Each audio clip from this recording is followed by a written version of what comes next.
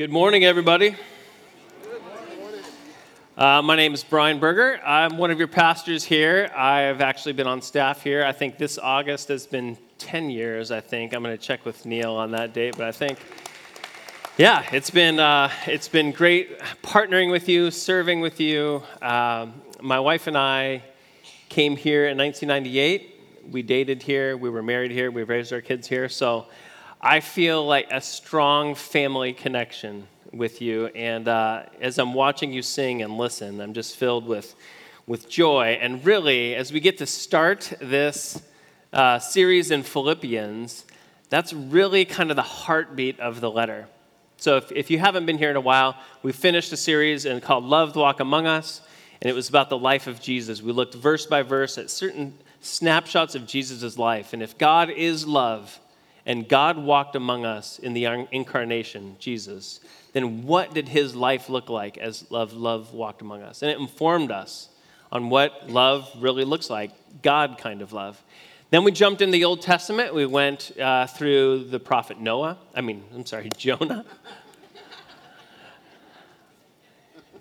Neil's shaking his head at me. Jonah, which is a short series, and we're going to jump into another short series, but now we're back in the New Testament, in the book of Philippians. Now, we call it the book of Philippians, but it is actually a letter. What we're about to read is a letter between the Apostle Paul and one of his most beloved churches. And we're going to see in the language that he uses and the things that he talks about, he is in love with these people. And it's because of that, because of this language and because of the tone of Paul, it's a lot of Christians' favorite book of the Bible. And I am no exception. I love this book. I would say in the last 3 years, giving myself to study this book, I've been formed more in the last 3 years by this letter than probably any other piece of scripture in the past 3 years. And specifically, if you want to work ahead, chapter 2, there's this amazing gospel poem about the shape of Jesus' life, and it is beautiful, and I can't wait till we get there. Another reason why this is a favorite, not only because it's short, but there's a ton of great doctrine and truth that's kind of crammed into these like money verses. In fact, I would say that probably Philippians, if we were to chart out the number of tattoos that come from each book of the Bible, Philippians would be towards the top. Like there's a lot of just great memory verses. You know, in 8 o'clock, I didn't use tattoo. I said there's a lot of good bumper stickers, and they were shaking their head like that, But because of that, because they're short and precise and portable and you can memorize them, it's also a book, a lot of these verses have been misused, probably more than the other books. So, for instance, when I was playing baseball as a youngster, I had a Philippians verse on my batting glove, and it said, "I can do all things through Christ who strengthens me." And so I wrote that on my batting gloves, and it was kind of like, I can hit a home run right now. I'm about to hit a bomb because Christ is going to strengthen me, And then I met one of my teammates, and he was a new Christian. His name was Tyler Johnson, and he was like, "Hey, have you ever read that verse?" And I was like, "Yeah." He says, "I think it's about contentment." And Paul was actually talking about you can be content being poor, or you can be content being rich, but you can do all of it through Christ who strengthens you. And I was like, oh, shoot. I got to take these batting gloves off. Now, thankfully, I didn't tattoo it. That would have been a little bit more difficult. But as I've prepared, I felt like God has done something in me that I'm like bubbling up inside, ready to get into this. And it's just impossible. I really feel the task is impossible to bring you on the same journey. So I'm going to ask God that he would do that for us this morning. So let's pray. Father, we want to hear from you. We're waiting for you as we sang. We need to hear from you. We want to be shaped by you. God, I want my brothers and sisters to feel your love this morning. They need to be reminded that you love them, that you have a plan for them, that you sent your son for them, and that you have a mission for them. And I pray you would send us today. In Christ's name, amen. Last night, I was at a wedding rehearsal, and I sat down with a lovely couple, and we had a great conversation, and we were exchanging kind of our stories of how we met our spouse. And so theirs was really funny. The parents it was like a blind setup. They were on their way to dinner. We're going to meet this family. Oh, and by the way, they have a boy your age, and we'd really like you to meet him. And the daughter is like, are you serious? This is a setup, And they said the same thing on the other side, and they met that day, and they never broke up. And they've been married 30-something years. It was a great story. This letter is Paul and a church that are in love. They've been together for years, and I feel like before we get into this letter, which we can really read this affection in, I need to tell you the story of how they met, kind of like last night. And so I'm going to start in Genesis. No, I'm just kidding. I'm not going to start in Genesis. I'm going to start with the life of Jesus. Jesus was the incarnation of God, Yahweh, God's Son. He was the promised Messiah. It was the Jewish hope that the day of the Lord would come, Messiah, King, would come and turn everything right, righteous. That shalom or harmony would ooze out to the nations from Israel as the Messiah leads in righteousness. And this is the hope, and Jesus comes, and he's an ordinary man and is unrecognized, and he confronts the powers of darkness, and it gets him crucified by the Romans. But on the third day, he rises from the dead, something people just don't do. And for 40 days, he taught through the scriptures of how everything was leading up to Jesus. And he was the Christ, which is, he was the king that was promised. And then he ascended, and the scriptures tell us that he is at the right hand of the Father right now, at the right hand of the Most High, and he is ruling everything. And he has a plan to take a world that has been broken by sin and rebellion, and he has a plan to restore it or reconcile it to himself. Not just reconciling us, but reconciling all things to himself through Jesus Christ and his sacrifice on the cross. Now, there was a man named Saul, and he did not believe this news. And he was living without lenses. In fact, he saw as a Jew that this was a threat to their people, a threat to their nation, a threat to their future. And he was so fearful of God and loving of his nation that he was going to stomp this movement out. These Christians are a threat and they're dangerous. And that's how he saw it. And then God gave him new lenses. And on the road to Damascus, he's going to imprison Christians, ravaging the church, going from house to house, knocking on the door, pulling them out, men and women in prison, and Jesus confronts him and knocks him on the ground. A bright light blinds him. Saul, why are you persecuting me?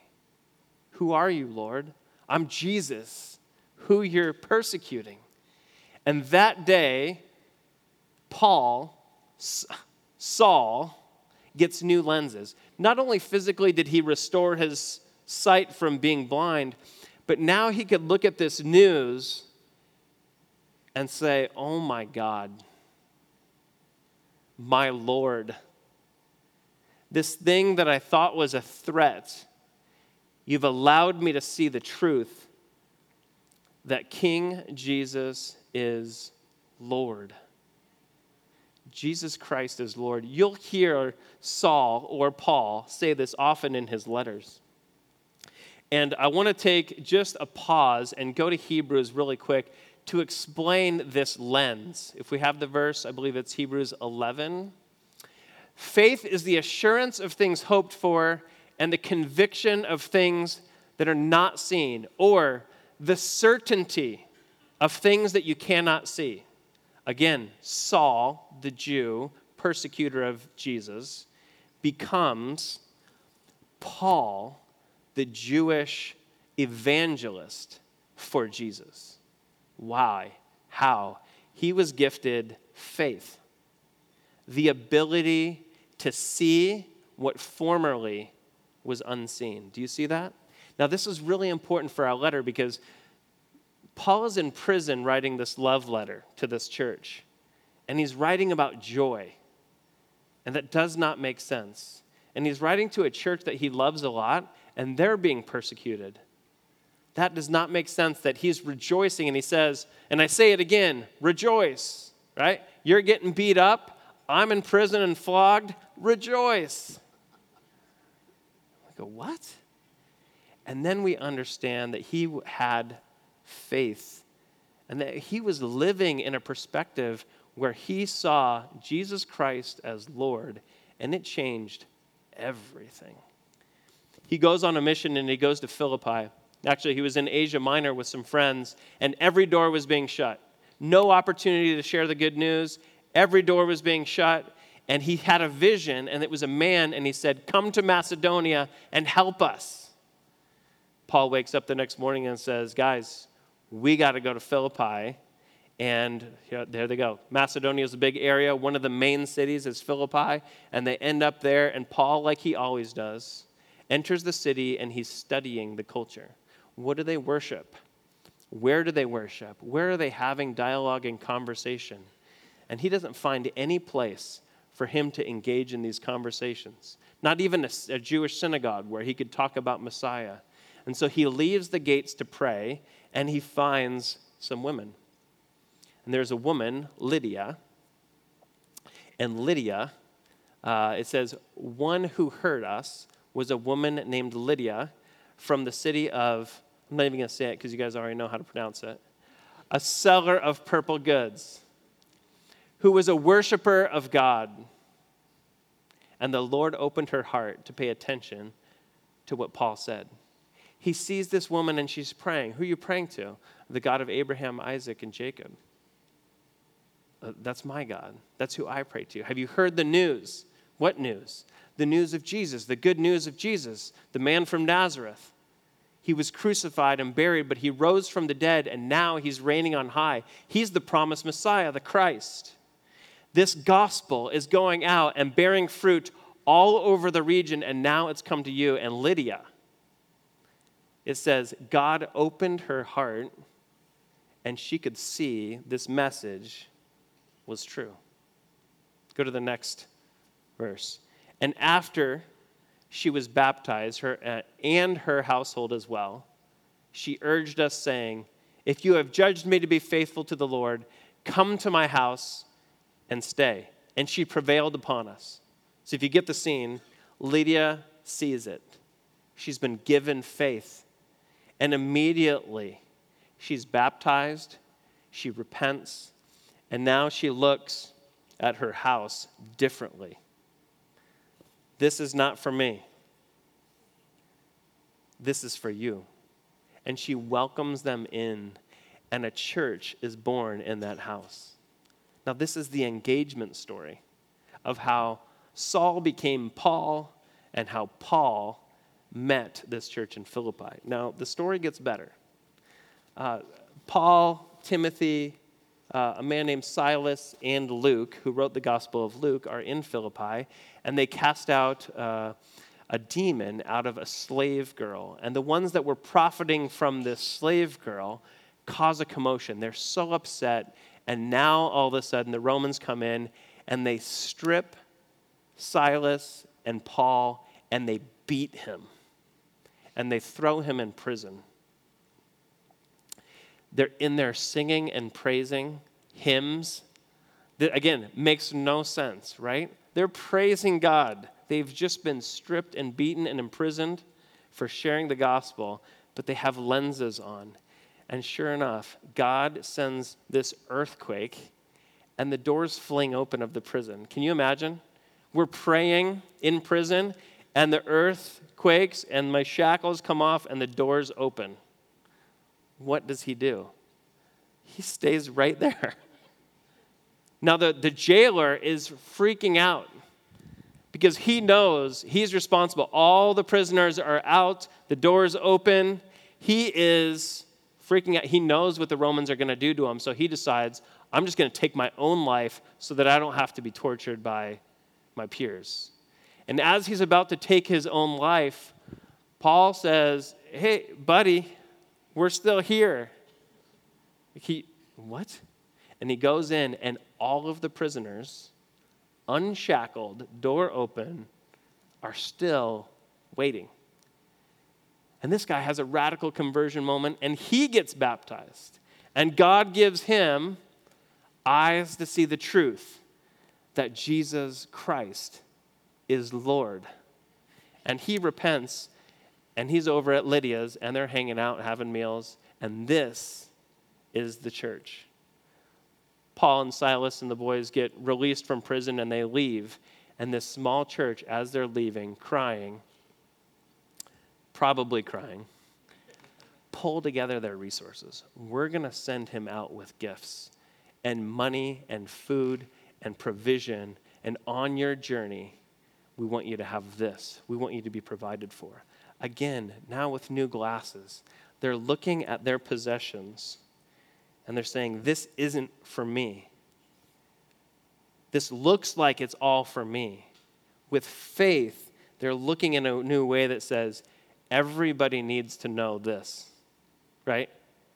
I have a new reality that I see. Everyone needs to know it. And this money now looks like a way to fund this ministry.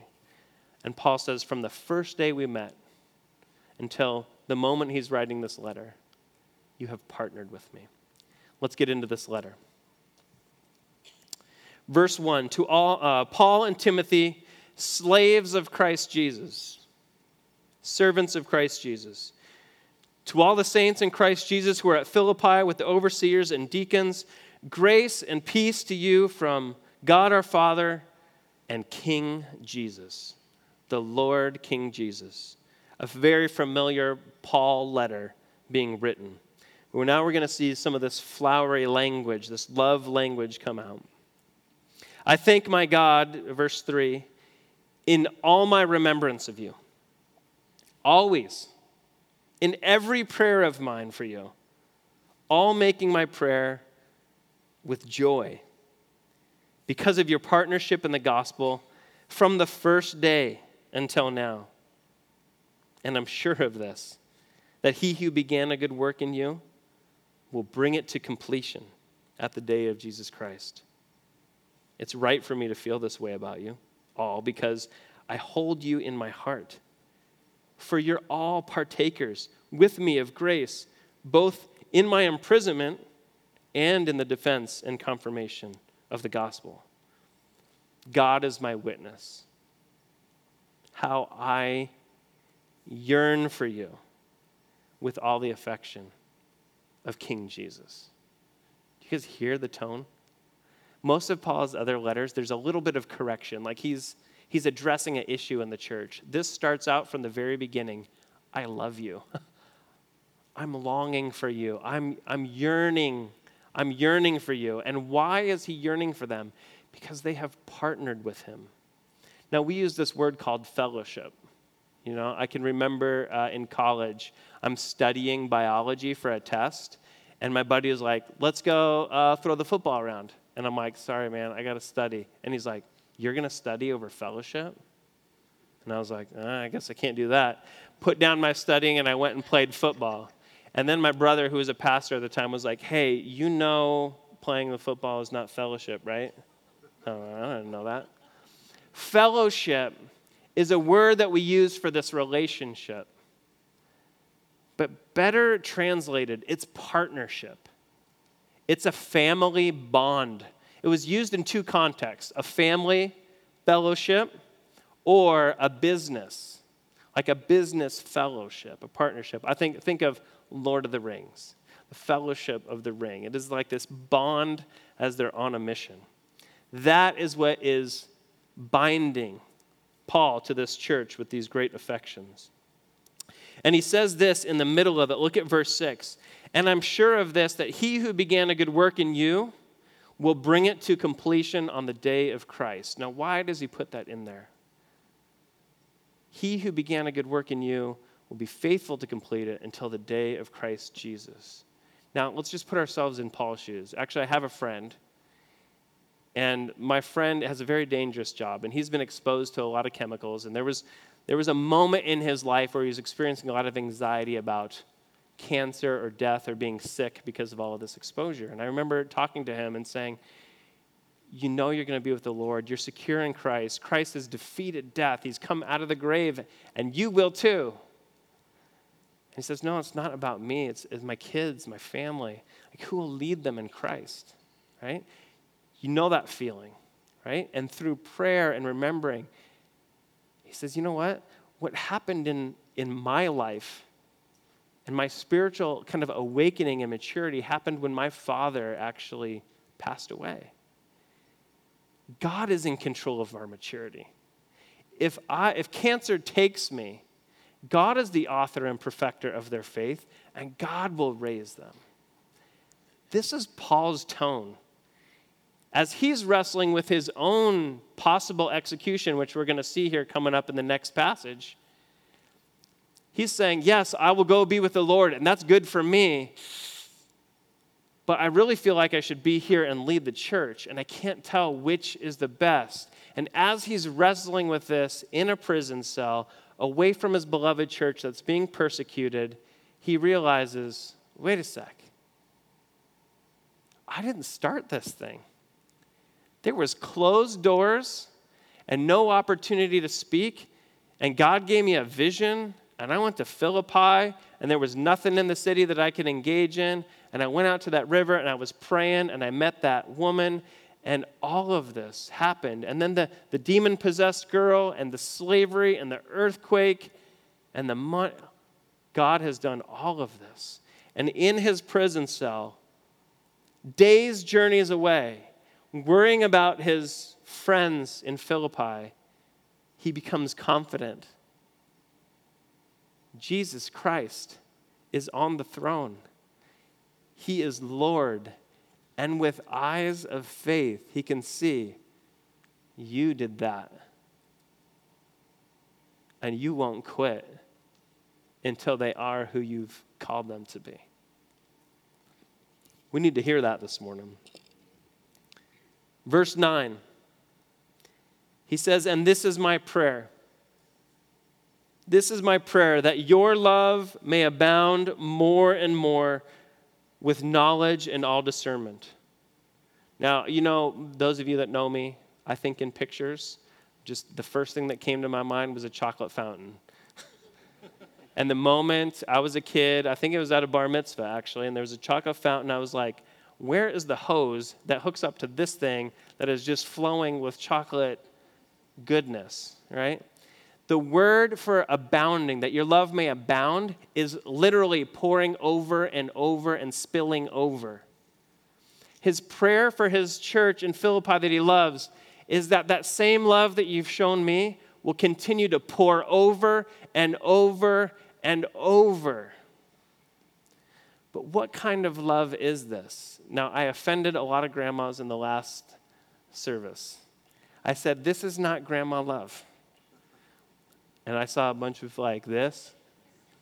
This is not, I was talking to someone on staff, and they're like, oh, I just love being a grandma. They come over, and I just spoil them rotten. Whatever they want, we just spoil them rotten, give them whatever they want, and then we send them out the door, and we're like, oh, man, they're going to have a hard time undoing that.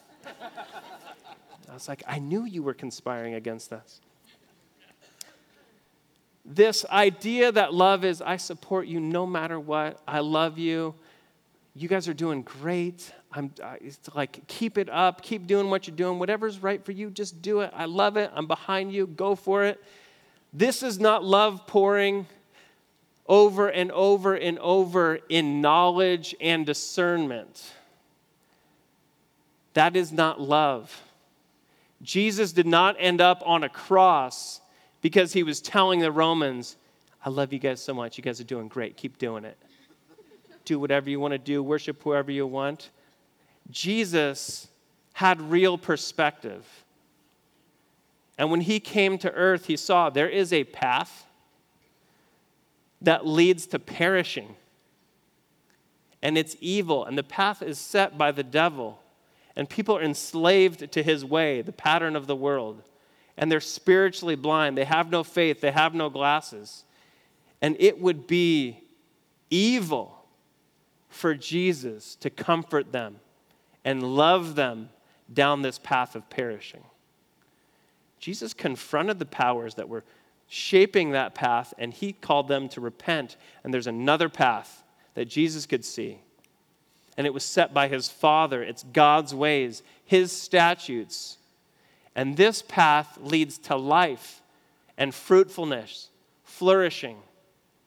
Now, parents, your kids are going down this path. Cheer them on? No, that's not love. You call them to the good life. He's praying that their love may abound more and more with truth, with right perspective, knowledge, and discernment.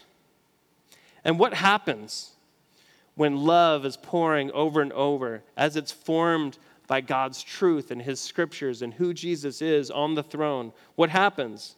It says, so that you may approve what is excellent and so be pure and blameless for the day of Christ Jesus, filled with the fruit of righteousness that comes through King Jesus to the glory and praise of God.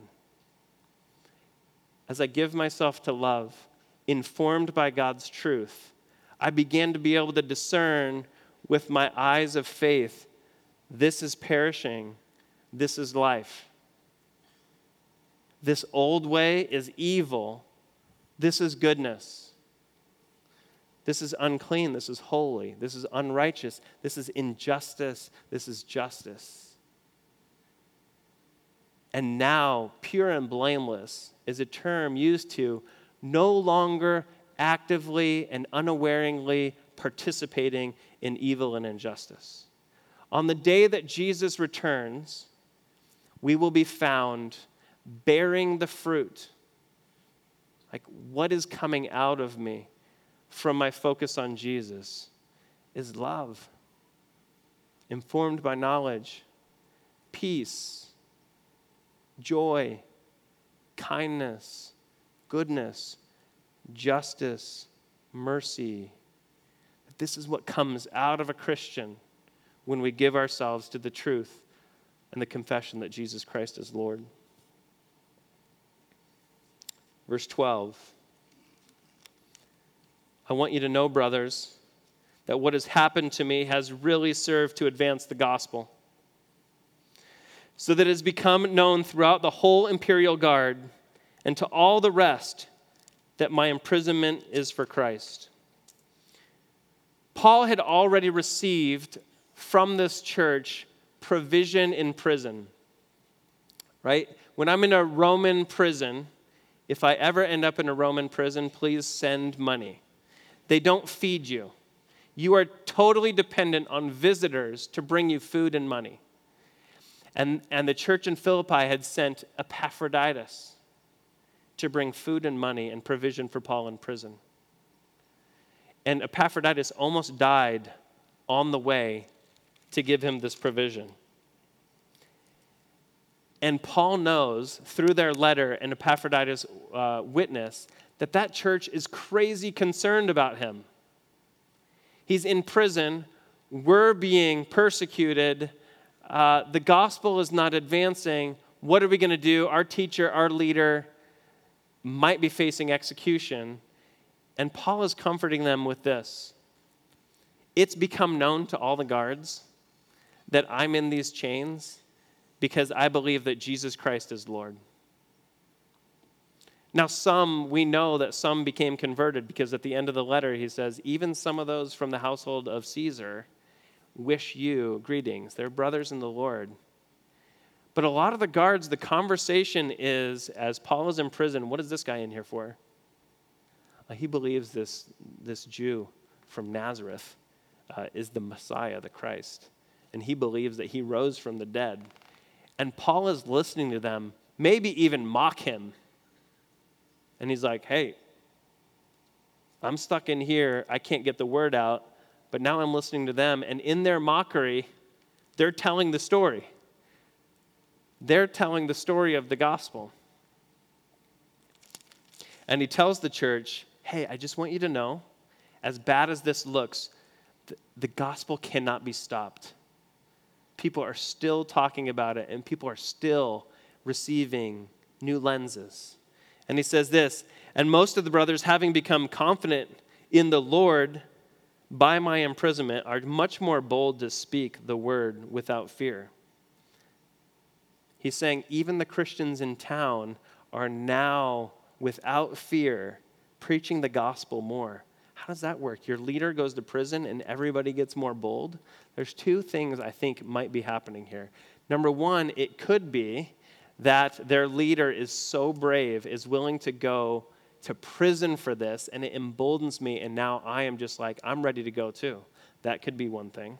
It also could be that because Paul was doing a lot of the evangelism, and now he's locked up, they're thinking, well, who's going to spread the message now? It's got to be us. We have to do it now. It's very similar to when Tom Schrader passed away, and the pastors are kind of like looking at each other like, our founder, he's passed, like, we're the guys. Like, we got to do this. We got to carry this on. And there's like more of an energy and more of a boldness. Either way, Paul is saying, in my imprisonment, Christians are talking about it more. The guards are talking it more. And then he says this, it's true. Some indeed preach Christ, Jesus, the King, from envy and rivalry, but others out of goodwill. The latter do it out of love, knowing that I am put here in defense of the gospel. The former proclaim Christ out of selfish ambition, not sincerely thinking to afflict me in my imprisonment. He's saying, as I have gone to prison for the defense of the gospel, there have been other leaders that have moved in out of selfish ambition to take advantage of the vacancy in leadership and have risen to power and are actually mocking Paul. Now, this phrase that he uses here was used, I believe, by Socrates. And it's the only place that this phrase is used. And it means this envy and rivalry is when there is a void of leadership, the vacuum that it creates of people that want his position. So if you can imagine Paul in prison, and now there's new leaders that are greedy, that are selfish ambition. And Paul says about this looks really bad for the church, right? Greedy pastors with selfish ambition. And then with his faith goggles on, he goes, but you know what? They're still sharing the gospel. They're still proclaiming Jesus. You guys ever got the heebie-jeebies when you listen to a pastor and you're like, I think this guy's kind of a jerk. And he's telling the truth, but and I just find myself critiquing. Paul goes, hey, I know that ain't right, but the people in the audience, they're still people that are hearing Jesus Christ is Lord, and they're still receiving eyes of faith, and they're being reconciled to God through the cross. The gospel cannot be stopped. I have a few pastoral reflections. That's the end of my section. But as last night I told Julie, I'm like, I need a so what. We got down on our knees, and I'm like, just pray God would give me the Tom Schrader, tie a knot, so what. And she prayed for me, and I wrote down 4 things. When you can see that King Jesus is Lord, everything looks different.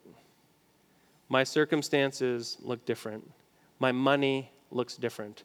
My home and hospitality looks different. The goal of my life looks different.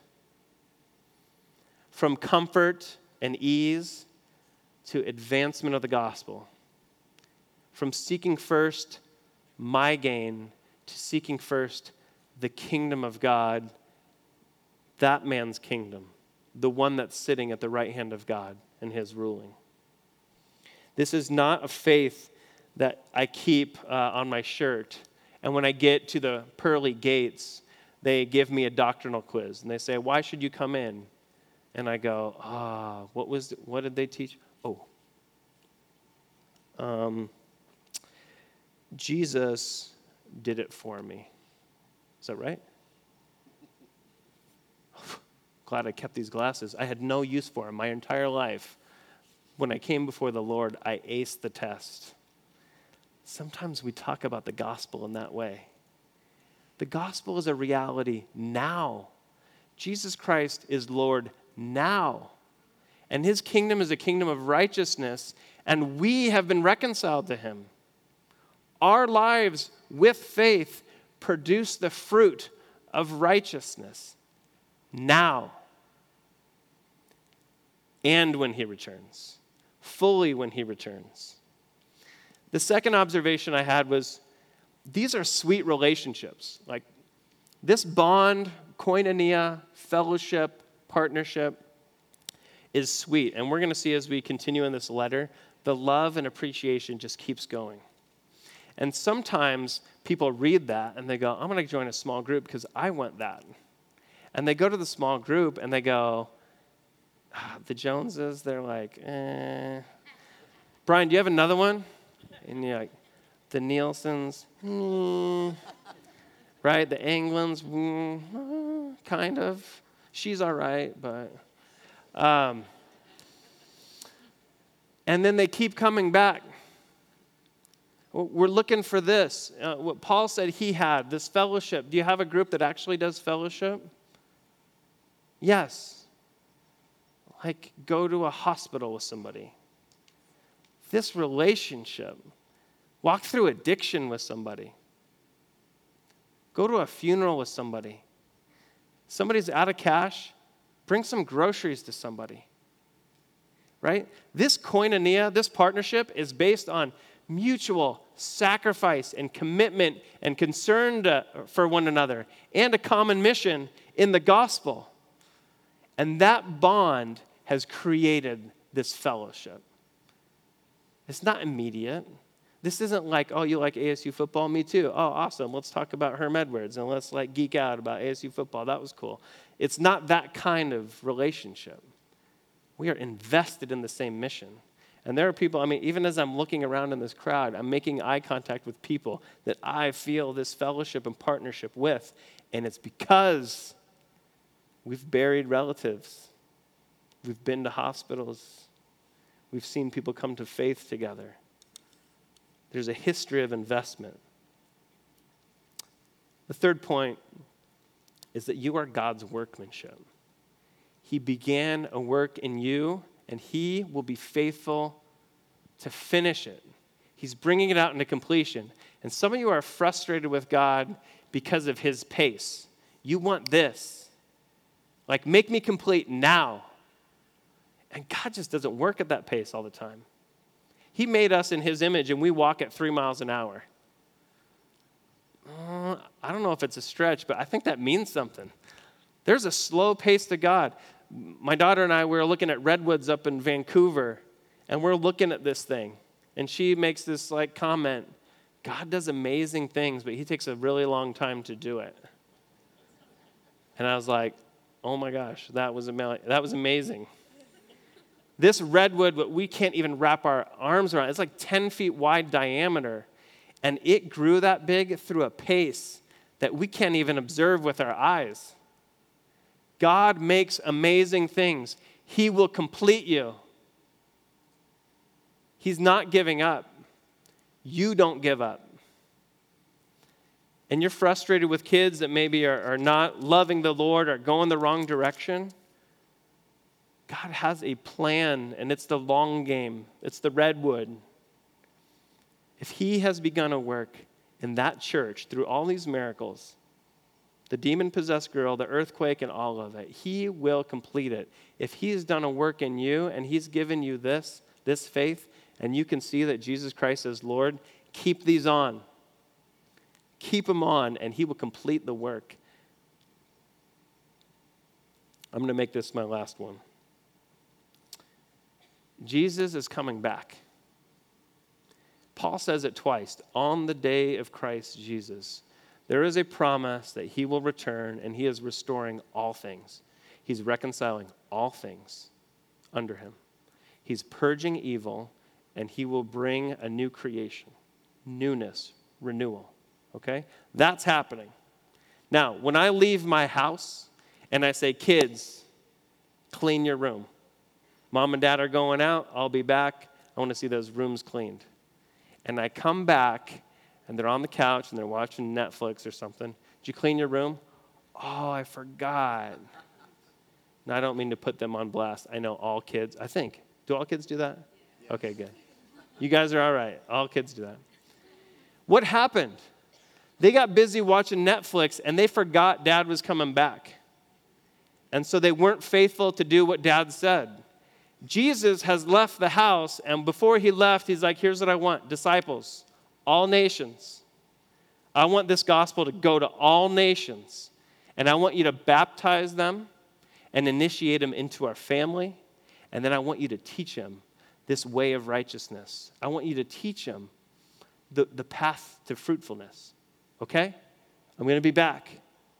I'm on the throne. I control all things. I'm sending my spirit. He's going to help you, okay? Church, have we got busy with Netflix and forgot that he's coming back? Has the purpose and goal of our life become comfort? Netflix, money, investments, youth sports?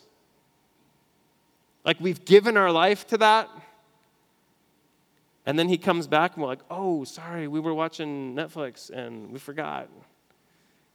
We have to be an eschatological people. What does that mean? It means we're a people that live with the reality of these glasses.